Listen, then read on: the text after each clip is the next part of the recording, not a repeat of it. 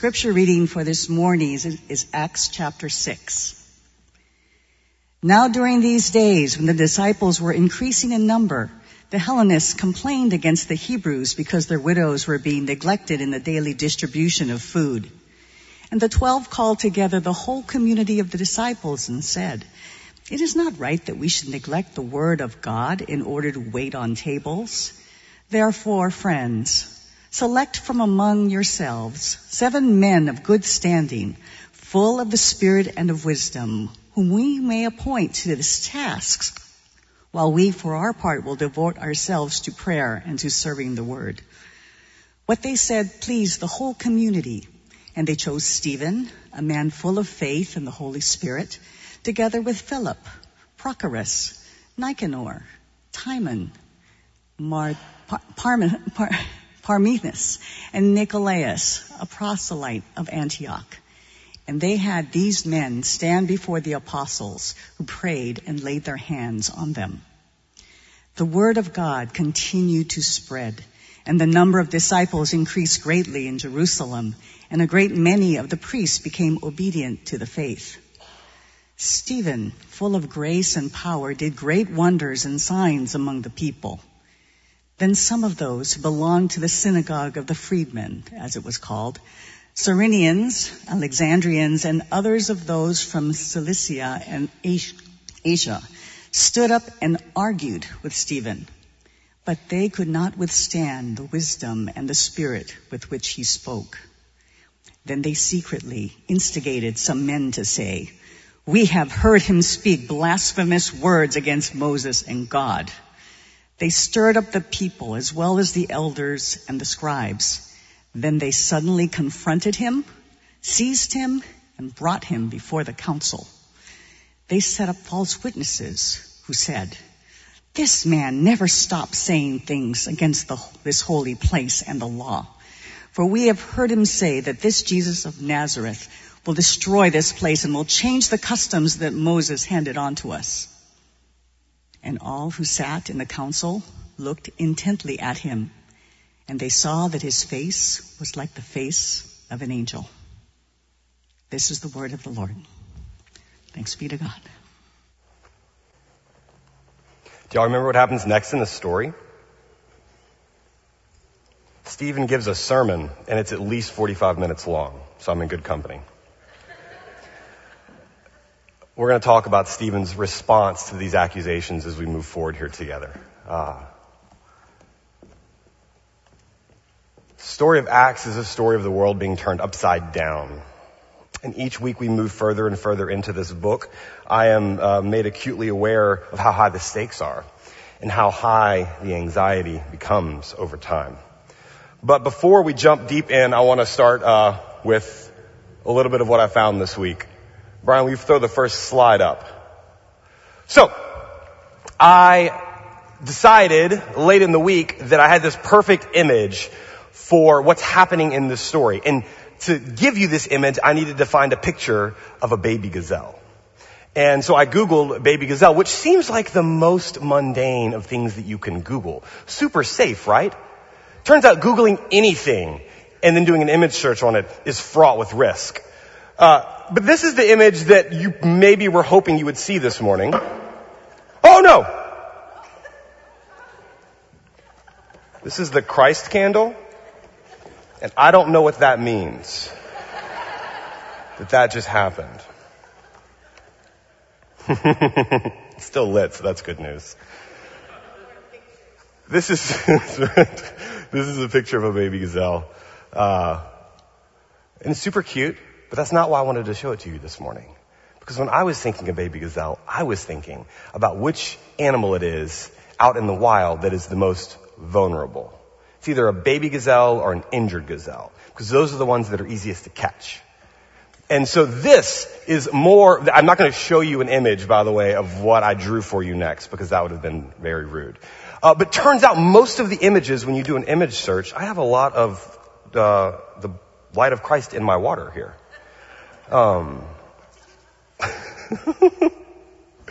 Most of the images when you do a search for this are of baby gazelles getting eaten. Most of them being eaten by hyenas. And that is what I wanted to show you this morning or tell you about, because that is the image of what's happening in this part of the book of Acts. If you go back a couple of chapters, you will find in chapter 5 that the religious leaders at the time are getting really hot and bothered by all of the disciples and the stories that they're telling about Jesus and what has happened to Jesus, particularly in his death, and who might in fact be responsible for that death, which turns out to be all of the broken parts of humanity. But whenever you sound like you're part of the broken parts of humanity, you get a little bit defensive. And so that's what happens. And there's this part in chapter 5 where it says that the religious leaders, they grew really jealous of these disciples. But they didn't do anything to them in public, because if they had done something to them in public, they were afraid that the people might stone them. Because the people were also turning out to be quite interested in this spectacle of the gospel breaking forth in the world. So what happens is this new character shows up on the scene through the midst of just like a very mundane family issue. Food isn't getting dispersed to the right people at the right amount of time. Oh, thank you. You can drink this one if you want. Okay, great.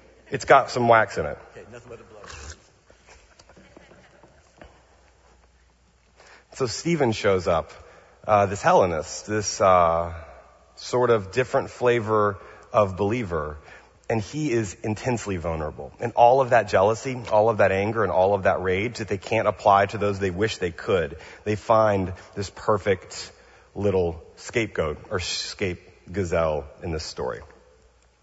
That's kind of in the background. There is this stalking nature to chapters 5, 6, and 7 in the book of Acts, where the powers of death that work their way through the world and the powers of life made known in Christ are colliding over and over again.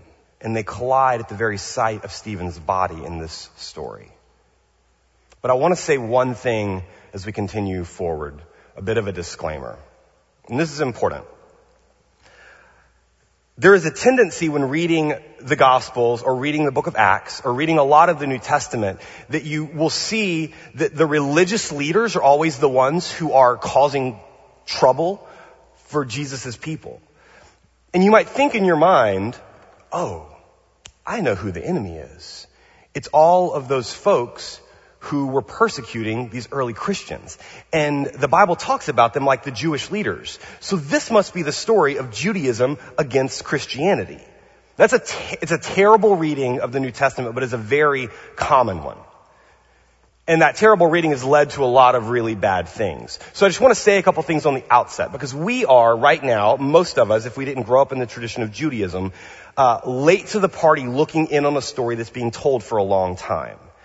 So let's just say some facts real quick that maybe aren't clear, but they should be. Jesus was not a Christian. That's a term that comes along later. Jesus was a good Jew, teaching God's people, the Jewish people, about this sort of unfolding understanding of what God is up to in the world. It says in the Sermon on the Mount and other places, like, I'm not here to replace, I'm here to fulfill. Jesus was himself a Jew.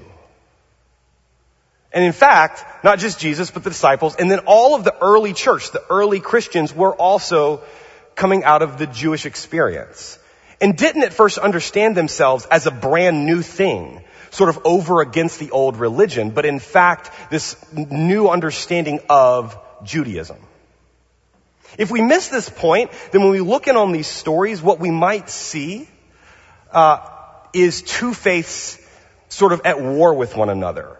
And we might think that we're supposed to continue to participate in that kind of struggle and war. If you're familiar with terms like blood libel, that is the historic application of blame for Christ's death on the Jewish people, often resulting in lots of physical violence. Again, Christ's death is at the hands of the brokenness of our world, and we all find ourselves inside of that story. Anti-Semitism is born out of a misunderstanding of what's happening even here. But what we see happening in this story is an inner religious debate among different flavors of Judaism. And one of these flavors is talking about this Messiah named Jesus the Christ. Okay, I just want to say that on the outset so we don't continue into the story thinking, oh, well, the gazelles are us and the hyenas are those other people. And we just need to make sure that we know who's on whose team, because that would miss all of what's happening in the book of Acts and in the gospel. It turns out at the time of this telling, and in the time known as Second Temple Judaism, there are multiple competing, overlapping versions of what it means to be Jewish. You may have noticed if you've read through the New Testament that you'll hear words like Pharisee or Sadducee or Zealot or Essene. We've talked about those before. Those are kind of the four big versions of what it means to follow the path of Judaism at the time. And on top of all of this kind of multiplicity of expression, by the way, this is not a new thing or an old thing either. How many different kinds of Baptists are there? There are so many kinds, and you know what? We don't all get along. I don't know if you've noticed this, but the biggest fights are often between members of the same family. If you've got friends who are in Methodism, there's right now this intense interreligious conflict going on within Methodism. And if we were to look in on that, we would see something different than what they see kind of looking within their own world. So Stephen, Jesus, Peter, John, all these early disciples are on the inside of this long conversation that's been happening with God and God's people. But if there's all of these different flavors of Judaism at the time, there is also this kind of overarching superstructure that is pushing down on all of this interreligious tension and conflict. That's making it a lot worse. It's making the stakes a lot higher. And it feels as though it's imperiling the very future of God's people in the world.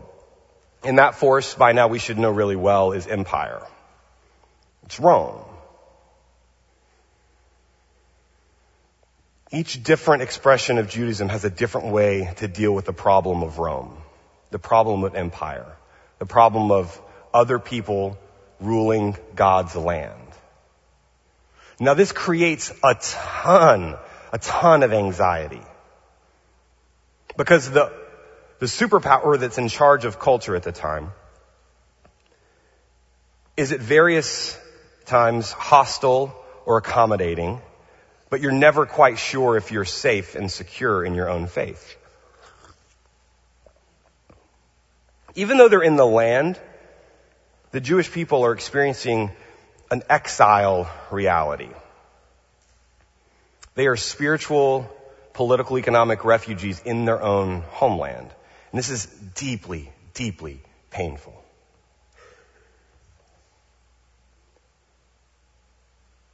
I have a quote I want to show you that talks about what happens to religious anxiety when it's pushed down from the top. And it's what we see in this story. It's from a guy named Edward Said. Exile is a jealous state. What you achieve is precisely what you have no wish to share, and it's in the drawing of lines around you and your compatriots that the least attractive aspects of being an exile emerge. An exaggerated sense of group solidarity, and a passionate hostility to outsiders, even those who may in fact be in the same predicament as you. And now we start to feel what's actually happening within this early community, known as the church, that exists within this larger community known as Judaism. This exile condition, being not in charge of your own destiny and your own future, is created this intense crisis and anxiety. They don't know anymore who they are. It's hard to nail down what group you belong to when there's all of these different versions of your group. And on top of that, you've got this other structure on top of you, empire, that is pushing and pulling you in all kinds of ways that make you feel unfaithful to your primary identity as God's people. Introducing certain kinds of food customs and certain kinds of worship of different gods and different religious temples that would spring up in other places. All of this disorients you to who you are. So even though you're at home in your land, it doesn't feel like home. It's like you went on vacation, and while you were gone, someone moved in, rearranged all the furniture, changed all the locks, changed your pictures for their pictures, and then asked you to sleep in the shed. That's what it feels like for the people at this time. This intense identity crisis. And on the scene bursts, and now we're going to get into our text this morning,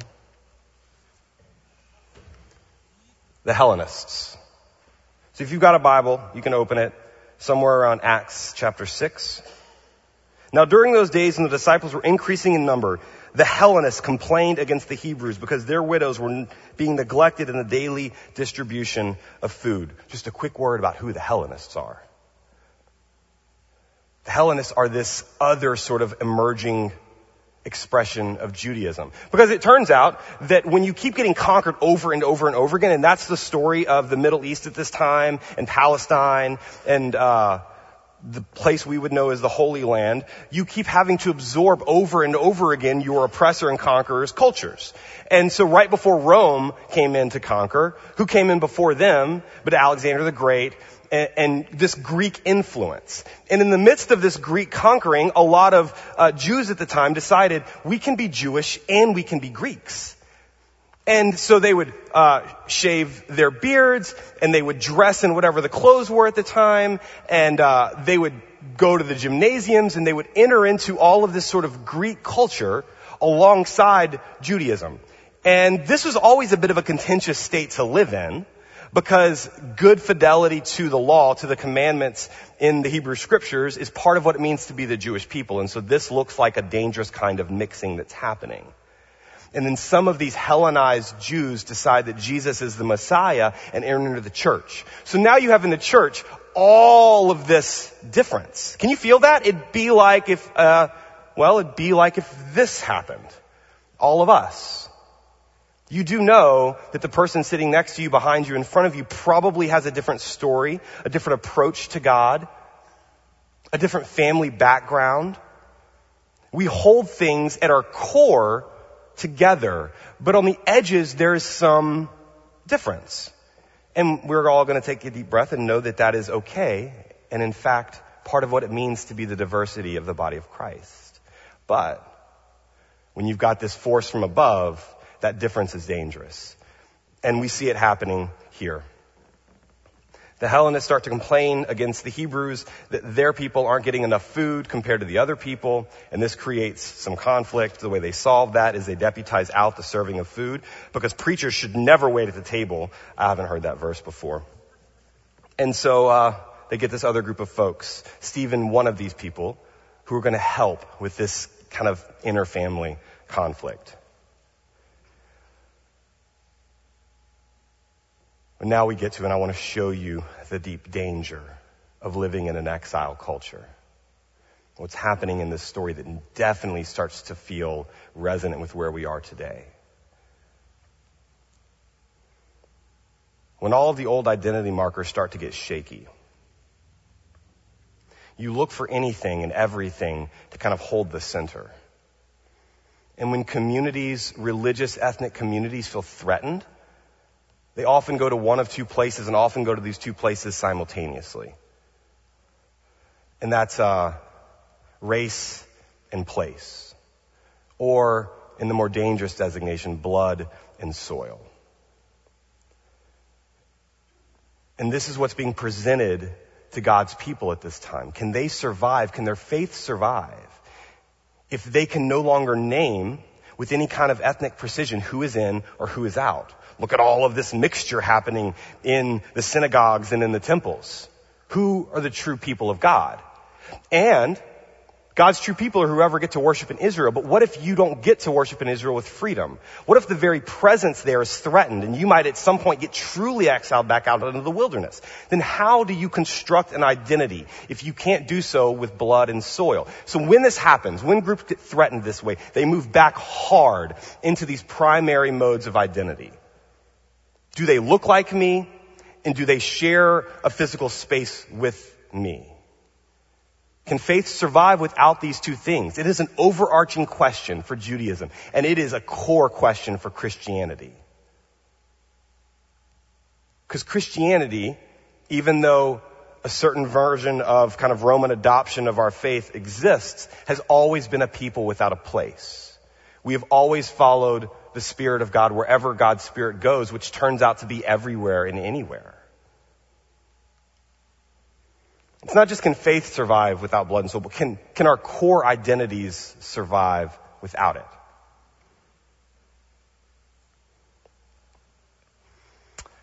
there has been, I don't know if you've heard, but there's been some conflict in our country as of late. Did you know? People are really anxious. Really anxious. That anxiety is borne out even sometimes in actual violence, but at the very least in deep rifts and conflicts among one another.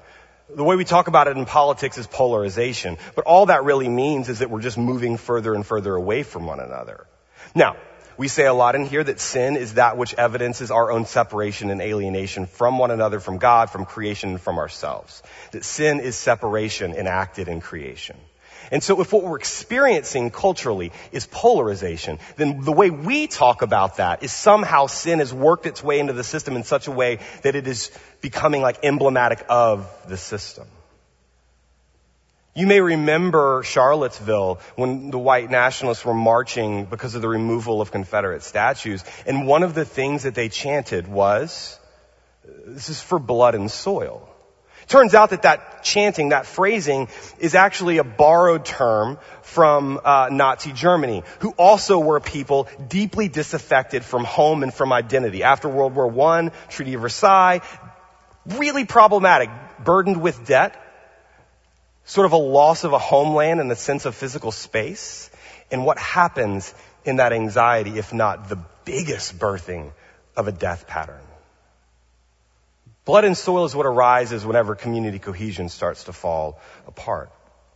You start to police the borders. You start to police who belongs in or out. Can you feel what's happening? Often this is joined together with a perceived downsliding in social mobility or importance or in power. You see a push towards something like blood and soil in the South during Reconstruction, when all of a sudden there is this new leveling of humanity, when freed African slaves are beginning to get a sense of equality with those who were once their masters. And in this space, all of that anxiety bubbles up. And really clear lines are drawn about who is in and who is out. Blood and soil is a failure of the Christian imagination. It always has been. It's a failure of understanding who God is at God's core. This is what the religious leaders are reacting to with Stephen's presence, with all of this presence of diversity in their community. They even say, listen, here's why we're so upset. Because these new people are going to get rid of our sacred places. They say this Jesus is going to tear down the temple, right? That's soil. And then he's going to change the customs. So it's going to be harder and harder to identify who God's people are anymore based on the old ways of measuring. This anxiety turns into jealousy. That jealousy turns into violence. That violence looks for a victim. And we find one in this person, Stephen. Blood and Soil says this. It says that the actions of God are limited to a certain kind of person. And it says that God is only found in certain places. Here's where I've seen that operate over the last 10, 15 years or so. You may remember that at some point in our national history, there was a push to sort of go and rescue parts of the Middle East from a perceived barbarism. And part of the way we language that as a nation, and I say we intentionally because I think all of us were caught up in a moment of togetherness after 9/11, is that we were going to go and convert into a better way of life folks who had not yet found that kind of enlightenment. What we missed was that in moving into Iraq, there were tons and tons and tons of indigenous Christians already there. But there was a certain commitment to God exists in a certain place and exists in a certain type of person, and it was hard to see them. It was hard for me to see them until years after all of that invasion and war, and I found out, there are all of these Christian refugees all over the Middle East now because of what's happened. Another place that this feels really prescient now. And listen, if this sounds to you like what I'm talking about is not faith but is in fact politics, I'm not. What I'm trying to do is follow Jesus wherever Jesus leads us. And part of where Jesus leads us is to notice the presence of Christ all through creation. So right now, there is a limiting factor happening with folks who are looking for asylum or refuge out of the global south, particularly Central and South America. And we can have other conversations at other times with smarter people than me about immigration policy at a national level. However, the vast majority of folks seeking refuge and asylum, the vast majority, over 80%, are Christians. And so at least for us, it is a failure of imagination to not see Christ moving toward us. Because right now there is so much polarization and lack of community cohesion that we're drawing hard boundaries again. Because it's scary. It's just scary. You see this in the church too. I'll say I have not seen it active in this congregation explicitly. And it's one of the joys of being present with you. But more broadly in our culture, there's been a slide in religion where people aren't coming to church as much, they're not giving as much money, they're not claiming what we would say are our kind of moral virtues as the center of their life. And because of this slide, there's a lot of religious anxiety. And that religious anxiety looks for people to blame. And you can feel this splitting denominations, congregations, all of this. It is hard to hold the center. When I was in the South for a family funeral, there was a ton of people there, ton of family. Family I never knew I knew. That's just what happens in the South. You meet cousins and uncles and triple aunts and uncles. And so there's this one person that I think knew me, but I didn't know who they were. And they came up to me. They knew I was pastoring a church in California. And this is what Blood and Soil looks like for folks committed to a certain kind of like a Southern Christianity versus something that looks more like a universal Christianity. They asked the question, you'll love this question. Are there any Christians out there in California? There's just this assumption that as you head out west, that the Christianity that you grew up with is going to fade away. And whatever faith you find in this new land is going to be compromised because it looks so strange compared to the faith you grew up with. This wasn't like a mean question. It was an honest question. This person had committed to a certain look, feel, style of what it meant to follow God, and it just didn't make sense outside of his context. It looks like pernicious at times and dangerous, and sometimes it just looks like an uncle 5 times removed asking a very honest question about where God's people might be. Are there any of God's people out west in California? I told him yes, and I told him about you. And it was a great conversation.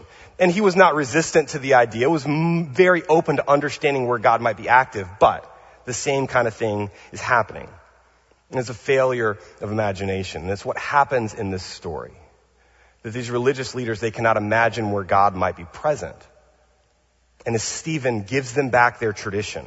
And that's what he does in his long sermon. It's the longest set of text, probably in the New Testament. Uninterrupted. It's all of chapter 7, and I'm not going to read it all to you. But what Stephen does is genius. The high priest asks him, are these things so? Are you causing this kind of disruption? Are you threatening the faith in the way that everyone says you're threatening the faith? Because they are really upset. Everybody is stirred to anger, and they've already got clubs and stones, and they're ready to deal with this as they would need to. What is your defense for these charges? Now, Luke, who's credited with writing Acts, writes the Gospel of Luke, and Luke 12 says this kind of thing's going to happen. Jesus says in Luke chapter 12, listen. He's speaking to his followers. Listen. When they bring you before the synagogues and the rulers and the authorities, do not worry about how you're going to defend yourself or what you're going to say, for the Holy Spirit will teach you at that very hour what you ought to say. Do not be anxious, is Jesus' command. Don't be anxious when folks don't understand the story that you're living. The Spirit will help you find the words in that moment. Anxiety and worry, in the Greek, it means to be split apart inside, to kind of fracture out. And that's what it feels like to often be in our world these days. It's just congregations, communities, countries are fracturing out. And in that fracturing, all of that anxiety and worry moves into the center. Jesus says, do not be afraid. The Spirit will give you the words when you need them. So when Stephen stands up to speak, are these things so? The high priest asks. Stephen replies, brothers and fathers, listen to me. Speaks like Moses. Shema Yisrael, Adonai Eloheinu, Adonai Echad. Hear, O Israel, the Lord your God, the Lord is one. Listen, I'm going to say this stuff in the old tongue, with your old story, and I'm going to give it to you again. He's going to perform the faith for them with language, and it is gorgeous. The glory of God appeared to our ancestor Abraham when he was in Mesopotamia. That is not the land. That is outside the land. Beginning the story to tell them how God has existed all throughout creation. He does it over and over again. Tells the story of Abraham. Tells the story of Moses. It turns out the patriarchs, Joseph, jealous of Joseph, sold him into Egypt, but God was with him even in Egypt. Even in a foreign land with foreign gods and foreign practices, God is still present. He does this over and over again. When he describes Moses in verse 22, he says, Moses was instructed in all the wisdom of the Egyptians and was powerful in word and deed. Not this fear, but this deep understanding about their central character, Moses. He spent time in these traditions, absorbing the wisdom from them and carrying them back to you in a new way and encountering the living God. Moses fled and became a resident alien in the land of Midian. That is outside the land. An angel appeared to him in the wilderness on the Mount Sinai in the flaming bush. He meets God in the wild places between country, between soils. It says, take off your sandals from your feet, for the place where you're standing is holy ground. A little bit later, our ancestors had the tent of testimony in the wilderness. God is present in all places.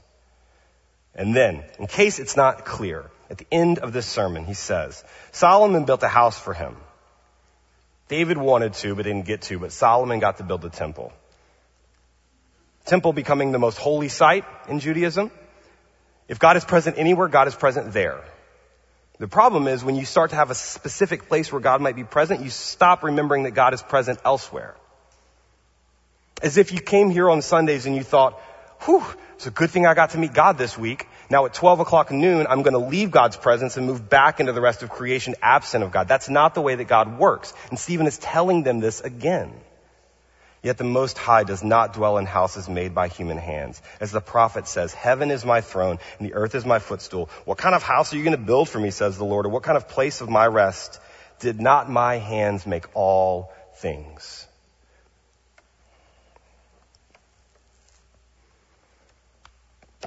God's people are afraid for good reason. They have been under threat for a long time. And by the time we receive this text in its final form, the book of Acts, the second temple has in fact been destroyed. Rome has moved in on the Jewish people and wiped them out, has scattered them around the world, has destroyed their places of worship, has taken all identity from them. Everything they were afraid of happening, in fact, happens to them. So when Stephen says, all these things that you are attaching your worth, your identity to, they are ephemeral. They will at some point dissipate. And if that's all that's holding you to God, then you are going to lose a grip. God is not found only in these spaces you think God is found in. And God does not sound just like the way you've learned to talk about God. God is saying a new thing, but it is the same God.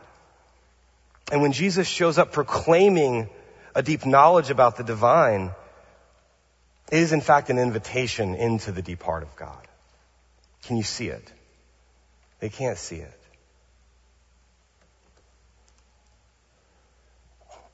What Stephen is saying is that when religion itself tries to trap God, and this happens over time, when our practices seek to create boundaries around God, not of understanding, but of limiting, that God is going to break free.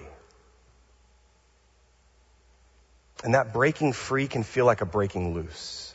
And if you've experienced this kind of loss before, where the God you thought you knew doesn't make sense to you anymore, and the faith that you've been practicing doesn't work anymore, you might feel like you're losing everything. All of your sense of identity as belonging to God, as being a child of God. And if your attachments are just to a particular speech pattern and set of practices, then you will feel lost. And some of you have felt lost. Some of you right now feel lost. And in that loss, there is anxiety and there is fear. God is not abandoning us. God is carrying us forward into the future. But the loss that accompanies that kind of change is terrifying. So what do? Well, let me just say, by the way, that Stephen ends this sermon with a little bit more fire than I would have recommended. Whatever seminary class is Subtlety 101 just didn't take that class. Because I'll read for you the last bit he says. He says, you stiff-necked people. I haven't used that phrase yet on us. I'll turn this way so you don't think I'm talking to you. You stiff-necked people, uncircumcised in heart and ears. You're forever opposing the Holy Spirit, just as your ancestors used to do. You are just like your parents. Which of the prophets did your ancestors not persecute? They killed those who foretold the coming of the righteous one, and now you have become his betrayers and murderers. You are the ones who received the law as ordained by angels, and yet you have not kept it. Now everybody bow your heads, and let's pray to God. When they heard these things, they became enraged, and they ground their teeth. The language for enraged it's as though their heart just is torn in half. Their insides are wretched. They become enraged and they grind their teeth. But filled with the Holy Spirit, Stephen gazes into heaven and sees the glory of God and Jesus standing at the right hand of God. Look, he said, I see the heavens open and the Son of Man standing at the right hand of God. But they covered their ears, and with a loud shout they all rushed together against him. They dragged him out of the city and they began to stone him. And the witnesses laid their coats at the feet of a young man named Saul. This feels barbaric, but it is very sensible. What's happening here is a community feels under threat. And just like whenever you get sick and your body metabolizes against that threat, this host metabolizes against Stephen to eliminate this danger from their midst because they want to survive more than anything else. And so they handle it in a communal way. We don't do firing squads anymore. Although I do think if we're going to be the kind of nation that wants to kill people, then we should probably own it with some kind of visible representation. So firing squads were the old way that we would handle capital punishment. And the point of a firing squad was not to be more barbaric, but to spread out the weight of taking a life. And there was a practice that if you had 5 guns lined up, that you wouldn't know if you had a live bullet or if you had a blank. So that you would never know exactly who the one was who killed the person. It was a communal way of exercising justice. It was actually a bit of kindness involved in it. Which is why there are some times where folks who are on death row will request death by firing squad. Stoning is the same kind of thing. It looks super barbaric on the outside, but what it means is that we all have to take ownership for this kind of thing. If we are going to inflict this kind of violence in the world, we can't just limit it to 1 or 2 executioners, but we all have to say that we have a stake in it. And if it's going to be guilt, then we all have to carry it. And that's what happens with the people. They are sort of blinded by fear and anxiety, and that fear and anxiety turns into rage, and it works itself out in death. But there is a responsibility that they are practicing, even in the form of death. This kind of stoning is a logical response of a community in deep crisis. They are afraid. I don't really care to point fingers at what's happening in our own world right now. All I know is that people are afraid. And they are given weak answers for the problems they face. They are told who to blame. And they are told that their fear is warranted. We are told that our fear is warranted. People are coming for our rights, are coming for our freedom, are coming for our joy and our happiness. If you believe that long enough, then you will feel like you've got to attack whatever it is that's threatening your people. Exile is a jealous state, and it draws old boundaries and names new enemies. This all started out from a food crisis. It's like a small dispute about food. And it turns into arguing and bickering and slander, into heartbreak, into violence and death. Because it was never about the food. It was always about this fear of change. And change, when it creates anxiety, is always the fear of loss. But here's the thing. And this is what it means for us. To follow Jesus. And if Stephen looks like anything, it looks like he's learned the dance steps with Jesus. Has figured out what it means to walk the cruciform path. But if following Jesus means anything, it means that we are going to change. Transform is the language that we would use. And that is not always an easy passage. It usually is not an easy passage. It is fraught with loss and accompanying anxiety and fear. So what is the thing that I say all the time? The first thing I said to you whenever I met you 2 years plus ago. Someone asked me in a listening session outside in the courtyard, what's the one thing you would want us to know about the kind of pastoring you're going to do with us? What's the one verse, the one focus? And I said, just don't be afraid. That if there's anything that Jesus is saying over and over again, it's don't be afraid to trust. What was the line we sang, Pastor Leslie? Jesus, lead me where my trust is without borders. What is the limit of our trust in God? Where will we allow God to take us? Who will we be bold enough to love and to welcome? These are hard questions. And our congregation has asked them over and over again across 130 years. And each time we have chosen to not be afraid, but to lead where the Spirit would take us. What we see in the early church is the place of the church's birth. And it's where we find ourselves always. One of the writers that I read this week, and this is the last thing I'll leave you with, is that the church is born in between the tight space between faith and fear. And the Spirit keeps that space from collapsing. The invitation to follow God is always an invitation into losing a lot. Lose your life so that you might find it. It's the way that Jesus says it. We are always born in the tight space between faith and fear. And we are asked to hold that center. Yes, we're going to be afraid. Yes, if you have found yourself drawn to the heart of God, you are going to feel some things threatened in the way you've learned to live your life. Stories you were handed, scripts you were given, practices that you have been participating in that are not leading to your flourishing but to your death. So let it go. And in letting it go, it will feel like a loss. You're being made into a new creation, but the birth process is brutal. And it will create for you fear and anxiety. And so Jesus comes again with the word, the first word and the last word of the Gospels, do not be afraid.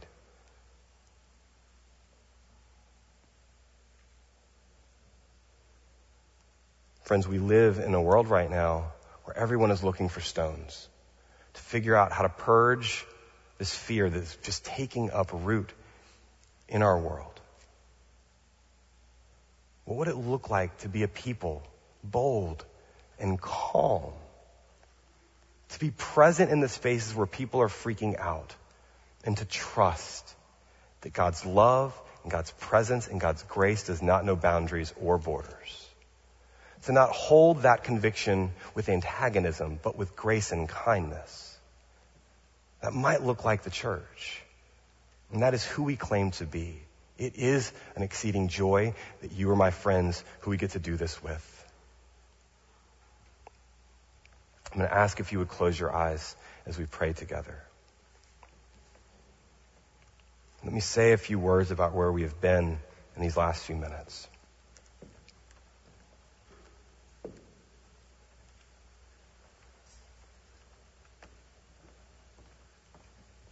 We all are in this space carrying some amount of fear. It doesn't have to be the big kinds of fear, friends. It doesn't have to be the fear of death, the fear of violence. It could be the small fears. The fear of the electric bill next month. The fear that a kid is off the rails for good. The fear that your love is going to be inadequate.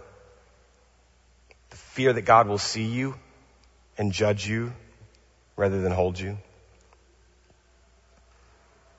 To be honest about it and to name it as part of it. So I'm going to ask you now, as your eyes are closed, as we move into prayer, that when we breathe in, that we would breathe in trust, that we would breathe in God's Spirit that will tell us what to say and what to do. And as we breathe out, that we would let go of that which holds us captive, of fear and worry, because there is nothing left to fear. When we breathe in that same Spirit that Stephen had, that allowed him to see God in the moment of deep suffering, and to speak God's words with Christ in that moment of crisis, forgive them. And breathe out any hatred and any antagonism that we carry because we are just human. This pattern of breathing, of taking God in and letting go of that which would hold you from God. Keep that. Faith in and fear out. Dear God, meet us where we are right now. A people often shaken like a leaf, but committed to follow you wherever you're taking us. And if this is where you took your church in the early days, then we should expect that the road will be rocky at times.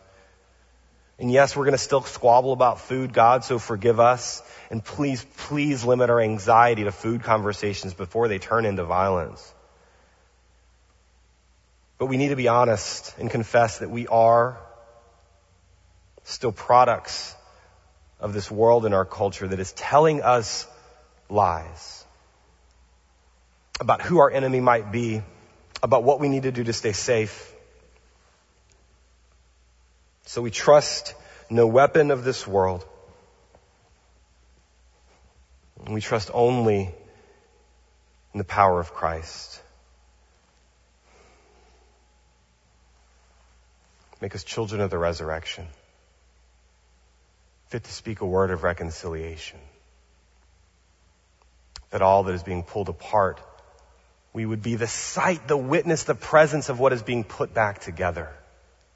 In this room, in this place, with these friends, God, knit us whole again.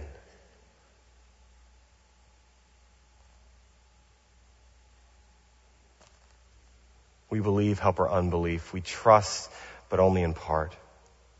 And we love, but approximately. Perfect our love that might cast out all the demons of this world. In the strong name of Jesus, amen. Amen. Thank you, Pastor John Jay.